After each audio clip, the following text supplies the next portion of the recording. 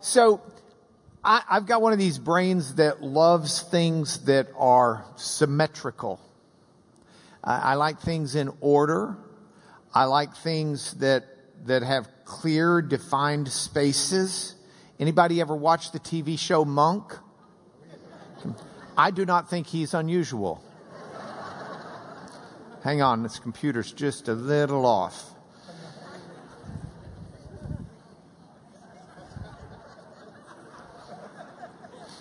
Okay, now, y'all are a little distributed unevenly. I need 2 people from this section to go over there. I mean, that's what I'm talking about. I've got to fight that tendency within me. I don't know about you, but, okay, this is way too much information. Y'all are, I mean, you've known I was a weird duck for a long time, so just write this off. I have noticed lately, I tend to fidget. And this is one of the fidgetings I do. I will take my index finger and my thumb, and I will draw a circle around my thumb. But if I do that, I have to go backwards and do it backwards. I can't say, oh great, I'm fidgeting. I'm doing that again with my finger and thumb. I need to quit. Okay, well first let me go back and make sure it's evened out. And so I'm really trying to break myself of that habit. I'm trying to say, no, I'm not going to go back and make sure it's evened out. But even within that, I think, okay, well, let me finish this circle first. It's this strangeness in my brain. Because of this strangeness in my brain, I really am juiced about something we find in the Bible because it feeds that mirroring in my mind where I like things to be equal on both sides of the coin.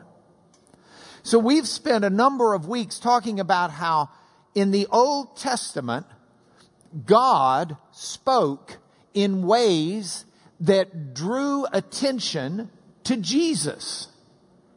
Before Jesus is ever incarnated, we have in the Old Testament God showing pictures and giving prophecies and giving stories and giving analogies and giving metaphors that all spoke prophetically about the coming Yeshua Messiah. Now, Jesus comes and we're on the flip side of that. And the really cool thing about it is Jesus is then, in a reciprocal way, Jesus is showing us who God the Father is in the Old Testament. So God the Father in the Old Testament tells us who Jesus will be. Jesus in the New Testament tells us who God the Father in the Old Testament is. It's the flip-flop of the other side of the coin. You can see it in John, as John wrote about Jesus, or recorded some of the events of Jesus' life. In John chapter 5, verse 39, Jesus is speaking to some different people, and he says, you search the scriptures. You search the scriptures because you think that in them you have eternal life. And he's talking about the Old Testament. The New Testament had not been written at the time Jesus is alive. It's written after his death. Most of it a substantial bit after his death. And by that I mean 10, 15, 20 years later. He says, you search the scriptures because you think that in them you have eternal life. And it's they that bear witness about me. He says, yet you refuse to come to me that you may have life. The life's not in the scriptures. The life is in the one the scriptures attest to. The life is in the one who scripture is about. The life is in Jesus. So Jesus says in the Old Testament, what you're reading about is me. And I'm the source of the life, not the words on the page. So that's the Old Testament. And yet, Jesus then says, in John records it a few chapters later, in John 12, starting in verse 44, Jesus cried out and said, whoever believes in me, believes not in me, but in him who sent me. And whoever sees me, sees him who sent me. So you see, the Old Testament is speaking about the life that we'll have in Jesus. It explains the death we have in sin. It explains the corruption. It shows graphic and visual stories in history of the evils and atrocities of humanity. It shows wretched things. It shows people treating people like chattel and garbage. It shows wars and conquests. It shows envy and dissension and greed. It shows grabbing for things. It shows all the detestable byproducts of sin. But it speaks about a life that's going to be coming in one who is going to be a victor over sin, so that sin and its byproducts do not carry any weight anymore. They do not have authority. They cannot control us. And they are not our destiny. And that is the one who's coming. So now we have Jesus. And Jesus comes. But Jesus says, when you see me, you are seeing God of the Old Testament. I'm not only the answer, I'm the God. So you see me, you see God. If you want to understand God fully, well, you won't. God's beyond our ability to understand fully. But if you want to understand God more fully than you do, simply by reading the Old Testament, read of Jesus.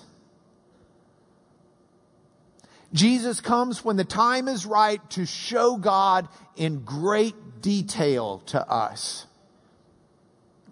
And that's what we have. So what I'd like to do, especially during the summer months, and while I'm in trial, is take some devotionals from the life of Jesus that give us a greater understanding of who God is. Because that will transform our lives. When we see God in His glory and His magnificence, in His holiness, in His purity, in His love, in His mercy, we see something. We see something that we can aspire to, but we see something and someone who will change our life. So that's the goal. So this morning, I've got, 5, 6 devotionals. I want to go through them timely because the last one's got like 3 songs in it. And I'm into songs right now. Some of you, I met 3 young ladies this morning who are college students. Some of y'all know Robert and Kathy Cossack, used to be members of our class when they were here. 2 of their daughters, and a friend of mine from Lubbock, Greg Garrett, his daughter, Hope, and they're here this morning. And I want to tell them, and I want to tell anybody in a young age group, if you don't understand the music we grew up with, you don't understand music. Look, I've got Drake on my playlist, okay? I can handle new stuff. I like that too. I'm just telling you, if you don't get our music, you're missing. So you especially, I feel like we have an obligation to the next generation to play a couple of these songs I've got coming up. So let's get started so that we can get to them. First devotional, seek God. Seek God. Matthew 5, 1 and 2. Here's your passage. Seeing the crowds, Jesus went up on the mountain. And when he sat down, his disciples came to him. And he opened his mouth and taught them, saying, blessed are the pop. And we'll look at some of the Beatitudes in a moment. But yeah, the pop. But before we go to the Beatitudes, Matthew spends 2 big verses telling us something. I want you to see the setup. Seeing the crowds, he went up on the mountain, and when he sat down, his disciples came to him. So I was having coffee. Actually, I hate coffee. I was having a Diet Dr. Pepper while my buddy had coffee. I was having coffee/Diet Dr. Pepper with a friend of mine, an elderly gentleman who I think life, most people would say, has resulted in him being successful. He's got a wonderful family, a great church. He loves the Lord. He's got friends that go back 50, 60 years, long friendships. He seems reasonably stable with his health and his finances, in his relationships and his marriage. You look at him and you say, you're blessed. And I asked him, I said, Skip, what is the secret to your success? And as we sat there, he said to me, seize the opportunities that God puts before you. He said, I was told that early in life, and I've tried to do that. I've tried prayerfully and carefully to seize those opportunities God gives me. And he said, it's been fantastic. He said, I don't have many regrets. I've got a few, but not many. And in the process of that, I really liked it.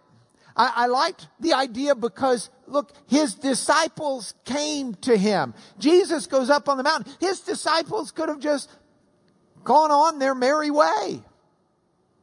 But they came to Jesus to learn from Jesus. And I think that's profound. I think Matthew puts it in there for a reason. I think Matthew wants us to say, are we coming to Jesus to learn from him? Are we looking for the blessings that God has for us in this life? I mean, it's easy to just roll through life. Thank God for the food. Thank God for air conditioning. Thank God for a job. Pray to God if you don't have one. It's easy to just roll through life. But we need our eyes open looking for the blessings of God. And when those blessings appear, we should never let fear or a lack of faith hold us back from seizing God's opportunities. You think, I can't do that. Don't worry about it. If it's God's opportunities, He wants to do it through you. If you could do it on your own, wouldn't matter. So there's this concept that's very there in Scripture. Now you've got to be careful, because sometimes people think God's opportunities are what really is just what they want, and they rewrite it where, hey, since I want this, surely God wants me to have it. Or how else would it be here? Well, I want to suggest to you a couple of things on a to-do list, okay? This is my to-do list from this passage. Number one, each day I'm going to open the Word of God. Each day I'm going to read something in Scripture. I'm going to come to Jesus so I can be taught. Teach me, Lord. Then when I read the Word, I'm going to try to read it prayerfully. I'm going to pray as I read. Lord, help me understand what this means and help me figure out how to apply it to my life. Inspire me. Give me your Spirit to teach me, to counsel me, to help me understand what you can say to me through this word and what you are saying to me through this word. And then as I do that, as I open the word and as I read it prayerfully, I'm going to do what I learn. If I learn something in Scripture, something that I need to be doing or something that I should be doing, I'm going to do it. I'm going to engage my faith. I'm going to engage my trust, and I'm going to obey. Now, is everything going to work out the way I see it? No. God has plans that are far beyond my own. And God's able to do things that I don't see. And what I want to be the answer is not always the answer. And God may lead me down roads that are more twisted and contorted and dangerous than I would have picked on my own. But that's okay if I'm following Him and I'm leading Him. If I'm trusting in the Lord with all of my heart, then I know He's going to make the paths straight when all is said and done. Okay, that's the first one. Now, if you fell asleep, wake up. Give the second one a shot. Okay? Here's your second one. Jesus sat down and He started teaching. And I want to ask you this question as we look at Matthew 5:3. What makes life fortunate, happy?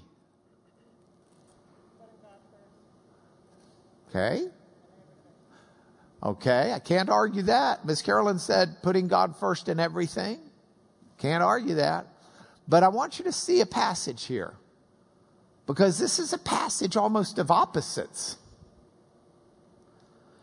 Blessed are the poor in spirit. When Luke gives this, he just says the poor. For theirs is the kingdom of heaven. Now, your Greek lesson for the day. Everybody needs some Greek every day. It makes life worth living. And when I say you need some Greek today, I'm not just talking about a gyro sandwich. I'm talking about the language. What's your Greek for the day? It's a word, makarios. So say, makarios. Oh, come on. Makarios. Do you know what you just said? You just said, blessed. It means fortunate. It means happy. It means a whole range of things in our English language. Blessed, happy, fortunate are the poor in spirit. Ptokos is poor, means poor. It means like, these aren't pockets that turn out much, but I ain't got nothing in them. I'm flat broke. I'd show you my billfold, but I ain't even got one. I got nothing. I borrowed this coat. That's poor. Ptokos. Blessed is the person who's got nothing. How can you be happy and fortunate with no fortune? Jesus said, theirs is the kingdom of heaven. Because here's what happens. If you're fortunate and happy in this world with the resources you have in this life, who needs to turn to God? It's when this life isn't meeting the needs. It's when this life leaves you impoverished. When your heart is destroyed. Poor in spirit is being down in heart in modern day language. When your heart is heavy. When you're down and out. You can be fortunate and you can be happy because you can turn to God who will rescue you. You get the kingdom of heaven. You get the King of Kings. You get the Lord of Lords. You get the creator of the universe. You get the sustainer of the universe. You get the provider. You get the healer of your soul. You will have no choice but to either live in your misery or turn to the one who will bring you joy and happiness and fortunateness. That's what makes life fortunate and happy, is knowing to whom you should turn for your happiness and your joy. And you may not have much money, and you may not have many friends. And you may be in a place and time in your life where you may not have health, or you may not have a job. But if you are seeking the Lord with all of your might, you will have a peace that passes understanding. You will have joy because you'll know, even if mourning lasts for a night, mourning, M-O-U-R-N, mourning lasts for a night, joy cometh in the morning. There is a season and a time for everything. And when you entrust yourself to the King of Kings, you know in the right time and in the right season, the rose will bloom. All right. Matthew 5:5. What else makes life fortunate and happy? Blessed are the meek, for they shall inherit the earth. Blessed are the meek, for they shall inherit the earth. You know, meek, that's a weird word. It's not a common word. Honestly, let's just have a show of hands. I want you to think, and I want you to intelligently raise your hand. How many of you, not quoting this scripture, that doesn't count. How many of you, just in casual, non-biblical conversation this week, used the word meek? Raise your hand. We've got 650 people here. I'm looking for one hand. I ain't got none. Wait, I do? One. One out of 650. Two? Okay, 2 out of 650. We're now at 0.3%. Now, just within the framework of this, it tells you it's not a commonly used word. And when we do use it, I think many people have a tendency to think of timid, shy, standoffish, kind of like wishy-washy maybe, or a little, I don't know the right word, kind of, you know, soggy in personality. He had a very soggy personality. That could be like the start of a book. That's not the Greek word for meek. The Greek word for meek is praeus. Praeus. Now, praeus means a lot of different things. We can translate it meek. You'll find it translated gentle. But I want to tell you the story of two people in the Bible who were meek. Let me tell you two different stories. Now, you understand me so much better now just from this introduction. I've got one example from the Old Testament. I've got one example from the New Testament. We're going to keep this nice and balanced. We've got two examples of meek. Let me tell you about these two meek fellas. This one fella was real meek. Oh, I don't mean by that he was weak. He was a very strong fella physically. He was smart. He was intelligent, well-trained. He had a heart for the Lord. He was a hard worker. He was able to stand up before one of the most powerful people in the world.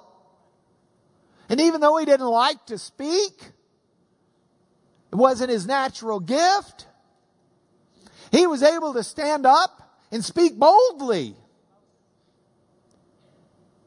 to one who had more power than President Trump. He was able to stand up and not only speak boldly, but to pronounce judgment, to challenge this leader, this ruler. He was able to not only challenge him, but to call down God's condemnation and judgment on him. He was able to lead people.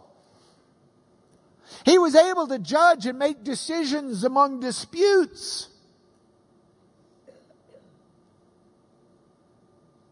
He was able to intervene before the Lord when God's righteous anger burned hot.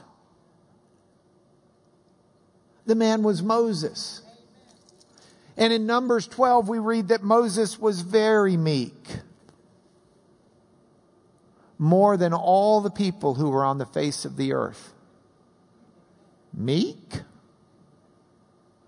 His baseline was gentle. But that doesn't mean that there weren't times where he needed to stand up and he needed to say things that may have been outside of his comfort zone but were right before the Lord. Doesn't mean that there weren't times where he didn't stand up in indignity on behalf of God. It doesn't mean that there weren't times where he didn't announce the judgment of God. Meek is not soggy. Let me tell you about another fellow from the New Testament. This fellow was also a kind and gentle soul, but he had an ability to captivate audiences that is very rare. He had an ability to teach that in some ways has been unequaled. He had an ability to speak into people's lives in ways where they were immediately cut to the quick. He had an ability to show a love that galvanized a loyalty. He had times where he burned hot with God's righteous indignation at people who were unfair to other people, at injustice, at greed, at fake religion, at people who used religion as some means to a personal selfish end. But Jesus, Matthew 11:29 tells us, was meek and lowly in heart. His baseline was gentleness. So I put a witness on the stand Wednesday late in the day, all day Thursday, and he finished up Friday around lunch in St. Louis. And afterwards we were heading back, and I said, Bill, you did a great job. Thank you for coming in, and thank you for testifying and putting up with me and putting up with the other side. I really appreciate it. And he says, he said, I didn't used to have any room for God in my life. He said, but I'm really changing my spiritual focus here in my 60s. He says, one of the things I've just realized I've got to come to grips with is my anger. And he said, so I've been trying to learn some things, and I've been trying to grow spiritually to help me with my anger. He said, things that other fellow said to me would have made me very angry. He said, but I've got these techniques now. And I laughed and I said, like what? And he said, I look at the clock and I think, I'm not going to be angry for the next 5 minutes. He said, and then 5 minutes later, I look at the clock and think, I'm not going to be angry for the next 5 minutes. Then anytime something happens that makes me angry, I just look at the clock and think, I'm not going to be angry for the next 5 minutes. I said, how's it working? He said, well, it worked today. I said, hey, 5 minutes at a time, whatever it takes, brother. You know, if you want a fortunate and happy life, Jesus says your baseline needs to be one of gentleness, kindness, meekness. Doesn't mean there aren't times where in the name of God you don't react in a way that is God-driven. But it's always one that is under the Spirit's control. Don't ever use that as a cop-out for losing track of who you are. Now you may say, well, look, this is just the way I am. I've got anger issues. Okay, fine. We've all got issues of different kinds. And all of us need to work on our issues. But part of working on our issues is recognizing the teachings of Jesus. You will be more fortunate and your life will be happier as you learn, and as I learn, to grow in that baseline of kindness and gentleness. Paul in Galatians said, the fruit of the Spirit is love, joy, peace, patience, kindness, gentleness, self-control. Now think about those words. Those Paul calls fruit of the Spirit. Have anybody ever seen fruit grow? Anybody ever grow strawberries, grow apples, grow any kind of fruit? Tomatoes. You know, you don't go out to your garden. The tomatoes are coming in right now. And I don't have a red pen. I need a red pen for a tomato. But the tomatoes are coming in right now. And I've watched tomatoes grow all my life. I think we had our first garden where I planted tomatoes when I lived in Abilene, Texas. So I was 4. I hadn't started school yet. So I noticed this from the beginning. I've never in my entire life seen a tomato start with its skin full size, and then you wait to pick it till the middle grows. No. They start small and they grow bigger. And they grow from the inside out. And that's the nature of fruit. Fruit grows, doesn't start out full size, it grows from the inside out. Paul talks about the fruit of the Spirit. It grows, and it grows from the inside out. Align our hearts with God, spend time in His presence, seek Him out, study His Word, prayerfully, try to diligently apply it. And you may have anger issues, but they will be less a year from now than they are today. I don't care if you're in your 60s, your 20s, your teens, or your 90s. That's the way it works. And that will make life fortunate and happy. Okay, we got to keep going. We got to have time for the songs. Blessed are the merciful. Happy, fortunate are the merciful, because they're going to receive mercy. Now, the brain is a funny thing.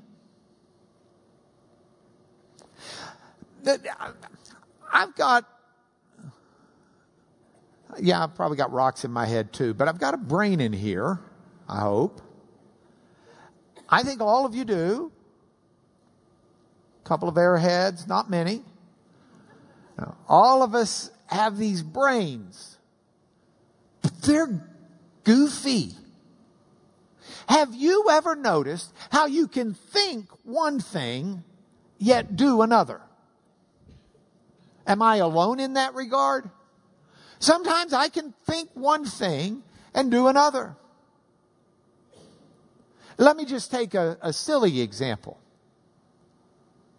Food. That's not healthy. Would you supersize it, please?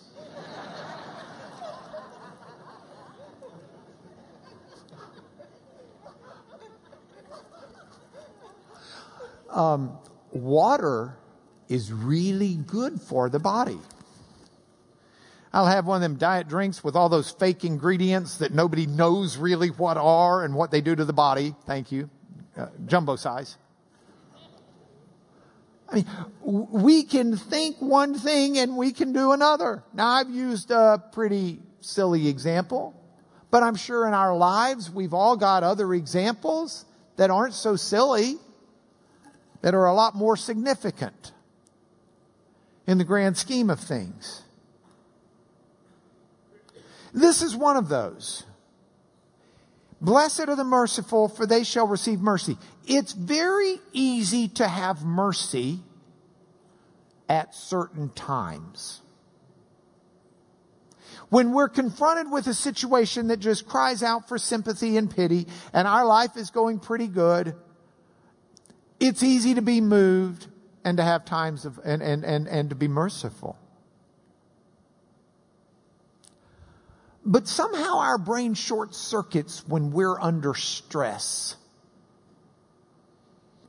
Somehow when we're under stress, when our life is in turmoil, when we're worried and concerned, when we're not having a lot of sleep, or when we're not, in good health, whatever it may be, there are times where our brain short circuits. And we're not really moved to mercy. We're too busy looking at ourselves. Abraham Maslow was a psychologist became prominent in the 1950s because he proposed this theory of things. Dr. Bob, a psychologist, and I have talked about this a lot because of how it works in our trials. But it's Maslow's MASLOW, hierarchy of needs. And what Maslow said is, there are certain things that we focus on because they're more fundamental needs. So like that very bottom layer, the greatest need we've got are things like oxygen. We've got other things. One of the top levels of needs that's just way up at the top is like up here is I don't have. Look, I wasn't planning on saying this morning, so this is not like ready recall. Okay, it may not be the very top, in other words, but sort of moving up there is things like artistic expression, self-actualization. Things like that. Artistic expression. But before you get there, though, you got these other needs. You got food. You got safety, security. That's a big need. Things like that. In other words, if you're drowning in the ocean and you don't have oxygen, and you're fighting desperately to get a breath so that you can live, generally, you don't think, I really like Vincent van Gogh's Starry, Starry Night. Have you noticed that the lights are out in the church in that painting? I wonder what Vincent was trying to say. Okay? You just don't. You're like, I gotta breathe. So maybe it's somewhere on there that things trigger, and we're so concerned about ourselves that we're not so quick to give mercy. But I want to tell you something. Jesus wasn't joking when he said, blessed are the merciful, for they'll receive mercy. That needs to be part of who we are. Let's just compare two different passages of the Bible, okay? Compare Psalm 119, 156 with Proverbs 21:10. Psalm 119, 156. Psalm 119, 156. Here we go. Great is your mercy, Yahweh. Great is your mercy. God is a merciful God. You read it over and over in the Old Testament. A God of mercy. That's a godly trait. Compare it to Proverbs 21:10.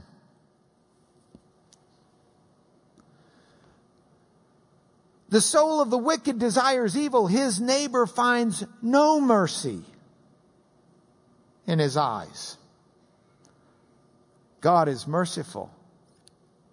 The evil and the wicked are not. Now, when you put it that way, I don't care what my brain's thinking. I want to be someone of mercy. I want to show mercy. I want to be godly. I want to have mercy. He wronged me. I want to show mercy. This is an important thing to do. So if we go back to the PowerPoint, here are my to-dos. My to-dos for this are pretty simple. Number one, I want to prayerfully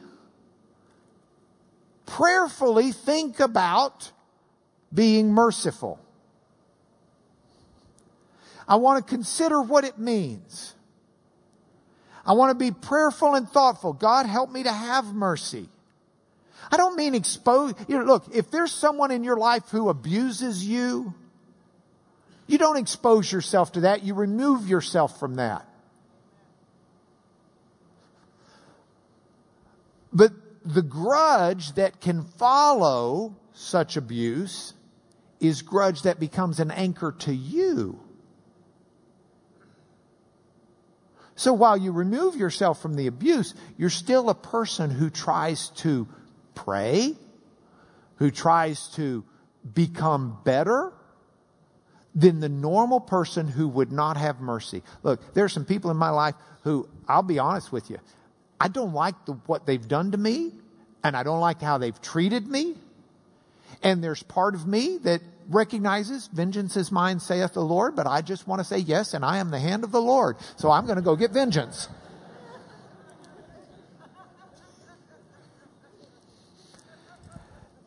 But I need to learn to have mercy. Now, having mercy does not mean putting myself in a position to be abused. It does not mean feeding the abuser. But it does mean praying for my enemies. And it does mean seeking God on their behalf and praying that He might change who they are.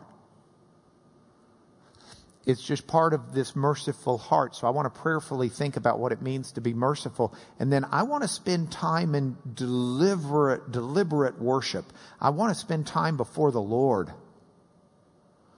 in deliberate worship. Let me tell you what I mean by deliberate worship.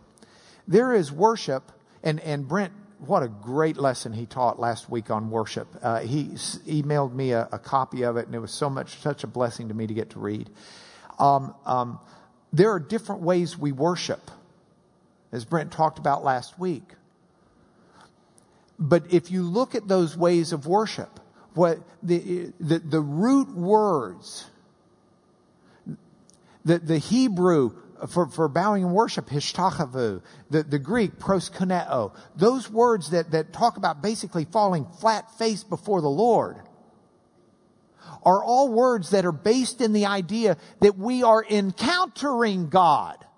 You ascribe worth to God. You worship God when you encounter Him, whether it's in a service or whether it's in your life. And as you realize who God is and you encounter Him and you ascribe worth to Him, you will grow in mercy because we become like the things we worship. Those things that we ascribe worth to are the things we try to become. None of us want to grow up and be dirtbags. We want to grow up and be valuable. We want to grow up and bless. We want to grow up and leave a good mark, not a bad. Who wants to be Adolf Hitler when they grow up? Nobody in their right mind. And there are sick people in the world. I understand that. I'm talking about normal people. We become like the things we worship. And actually, even the sick people. You worship someone who's sick. You worship Adolf Hitler. You worship hatred. And you'll become a hateful person. But you worship God for who He is. And He is a God of mercy. And you're going to become a person of mercy. You say, well, I'm just not merciful. Worship the Lord. What are you listening to on the radio? or on your playlist. Get songs that move you to the Lord. What are you reading? Read things that move you to the Lord. We got a lady in this class who writes Christian fiction, Deanne Mills. Deanne, are you in class today? I got an email from Deanne. I don't know if she's here today or right back there. Deanne Mills. Stand up, Deanne. We're going to sell some of your books right now. Stand up. Okay. Y'all don't realize this maybe. She gets awards. I mean, she wins awards for her fiction. And so occasionally she'll email me and ask me some lawyer question because she wants to make sure that she gets it right in the book. I always tell her wrong so I can read the book and laugh. I'm just joking. I'm just joking, Deanne. I'm just joking. Told you right. I think. But what are you reading? Feed yourself with things that will grow what you want in your life. You know, I don't like to read that Christian fiction. Read hers, you will. It's good. What was the name of the last one that took place in Houston? Say loud. High Treason. I mean, it's like whodunits. Spies and stuff. It's really good. There are different ways to feed. Okay, we got to go. Give God some time with your life. Okay, last one. What makes life fortunate and happy? Oh no, we don't have time for this. Blessed are the pure in heart, for they shall see God. You want to see God? You want to be pure in heart. That's how you see God.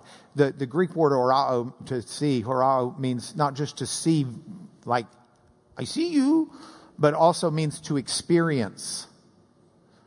It means to perceive God spiritually, emotionally, mentally, intellectually. It means to pay attention. Like, see here. See, that works with the Greek word too. In English, you can say, in Lubbock, you could say, pay attention, or you say, see here. That means pay attention. That's Greek. See, Lubbock's pretty tied into the Greek language. There's this Greek word, S-Q-U-E-E-T. We'll be using it in a minute. It's squeet. It's what you do at lunchtime, squeet. Some people say, let's go eat. We just say squeet. Pay attention to God. That's what that word see means. You want to see God. You want to pay attention to God. You want to perceive Him. You want to experience Him. You want Him to be real in your life. You want Him to change who you are. Then be pure in heart. Psalm 24, 3-6. Oh, it's one of my favorite Psalms. The 24th Psalm. I mean, everybody stops at like Psalm 23, like the funeral's over. Keep reading. Psalm 24. The earth is the Lord's and everything that's in it. The world and all who dwell within it, because He's founded it upon the seas. He's established it upon the rivers. And then look at this passage. Who shall ascend? Let me get the passage up here. It's 24. Who shall ascend the hill of the Lord? Who shall stand in His holy place? He who has clean hands and a pure heart. Purify my heart, O Lord, so that I might see God. If we can get our hearts purer, the purer our hearts become, the more we see God, we got to roll. Okay, last one. Here it is. We got to get some music in. We've got young people who are going to lose out in life if they don't hear these songs. What makes life fortunate and happy? Blessed are the peacemakers. They'll be called sons of God. I don't care if you like Donald Trump or not. I don't care if you like North Korea's dictator or not. We ought to be praying for them, for their summit, because we need peace. Everybody knows the need for peace. Everybody knows the need for peace. I mean, we have some incredible songs about it. I got 3 of them. Are you ready? Okay. See how many of these you know. If you don't know these songs, this is why you get an extra blessing at church. Yeah, this is like freebies. Okay, here you go.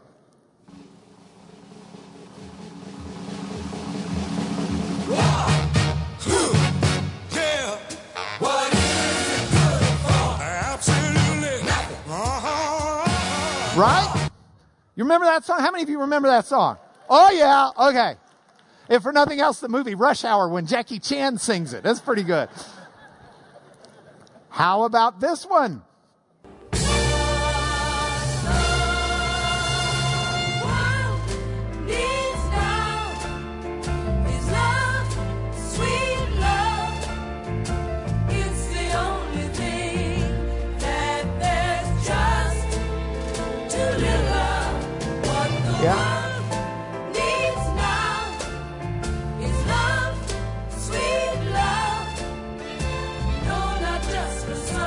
But for everyone.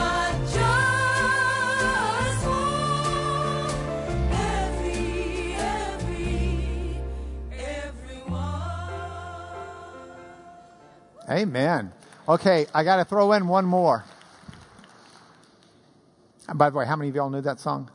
Well, I knew Hank did. He was singing at full voice. Yeah, she's dancing next to him.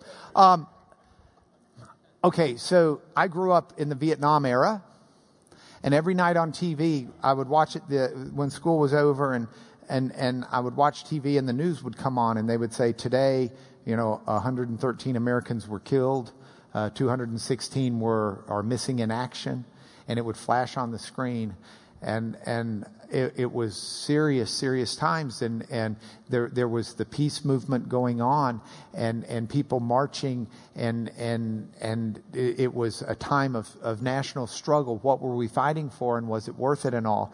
And this very profound album came out. It's one of, if I'm on a desert island, this is one of the 10 albums I'm taking with me. I'm just telling you right now. It was the first, to my knowledge, the first concept album with a whole theme and concept to really come out of the Motown shop. And it was the first serious album by an artist who generally just sang schmaltzy, fun little love songs. But he wrote these songs, and they're about, it's cast in the eyes of some soldier who's come back from Vietnam. And if you don't know this song, this is one of them, and it's just for about 30 seconds. We're almost done. We're almost done. But listen to this. Hey, what's happening? Brother, what's up? This is a big party, man. I can dig it. Solid. Right on. Hey, man, what's your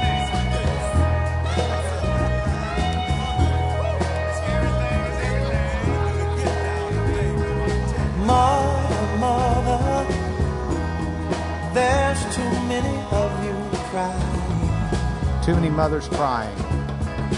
Brother, there's far too many of you dying. Too many brothers dying. You know we've got to find a way. Got to find a way to bring some love in here today. To bring some love in here today. It's an amazing album, but it's an amazing concept. I mean, here's the bottom line. We know there's a need for love. We sing about the need for love. But hearing the songs and reading the Beatitude are not sufficient unto themselves. We need something more. We need it to start with us. One of the things that breaks my heart, it breaks my heart that the people of God are known to many in this world as harsh and mean, when we're people of love. Jesus tells us what the God of the Old Testament was. Jesus loves enough that he'll give his life. He'll even break bread with Judas, knowing what Judas is about to do. He'll receive Judas's kiss.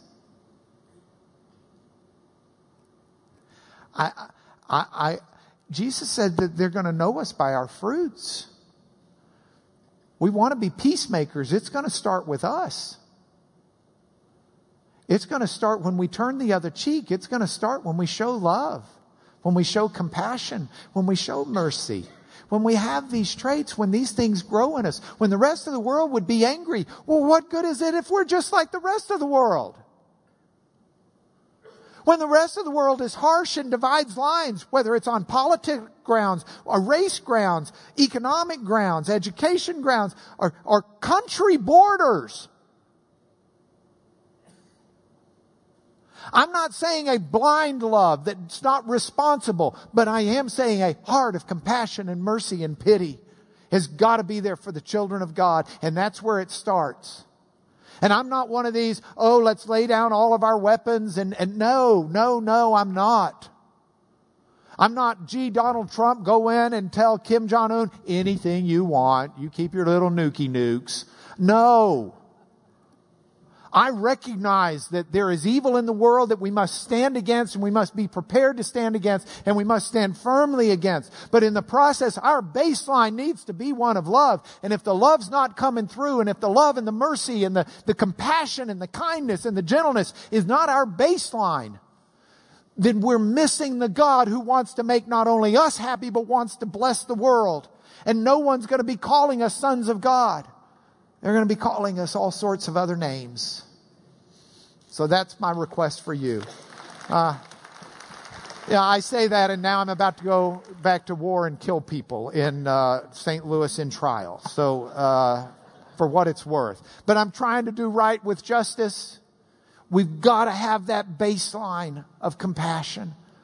We got to have the heart of God. Can I bless you in the name of Jesus? And we'll see you next week. Lord, in the name of Jesus, would you move our hearts, captivate our minds, grab our spirits, teach us, grow us, transform us, empower us, give us focus on you. Give us your grace and your mercy, and may we show it to this world. Through Jesus, our compassionate, merciful, loving, kind, gentle God, we pray. Amen.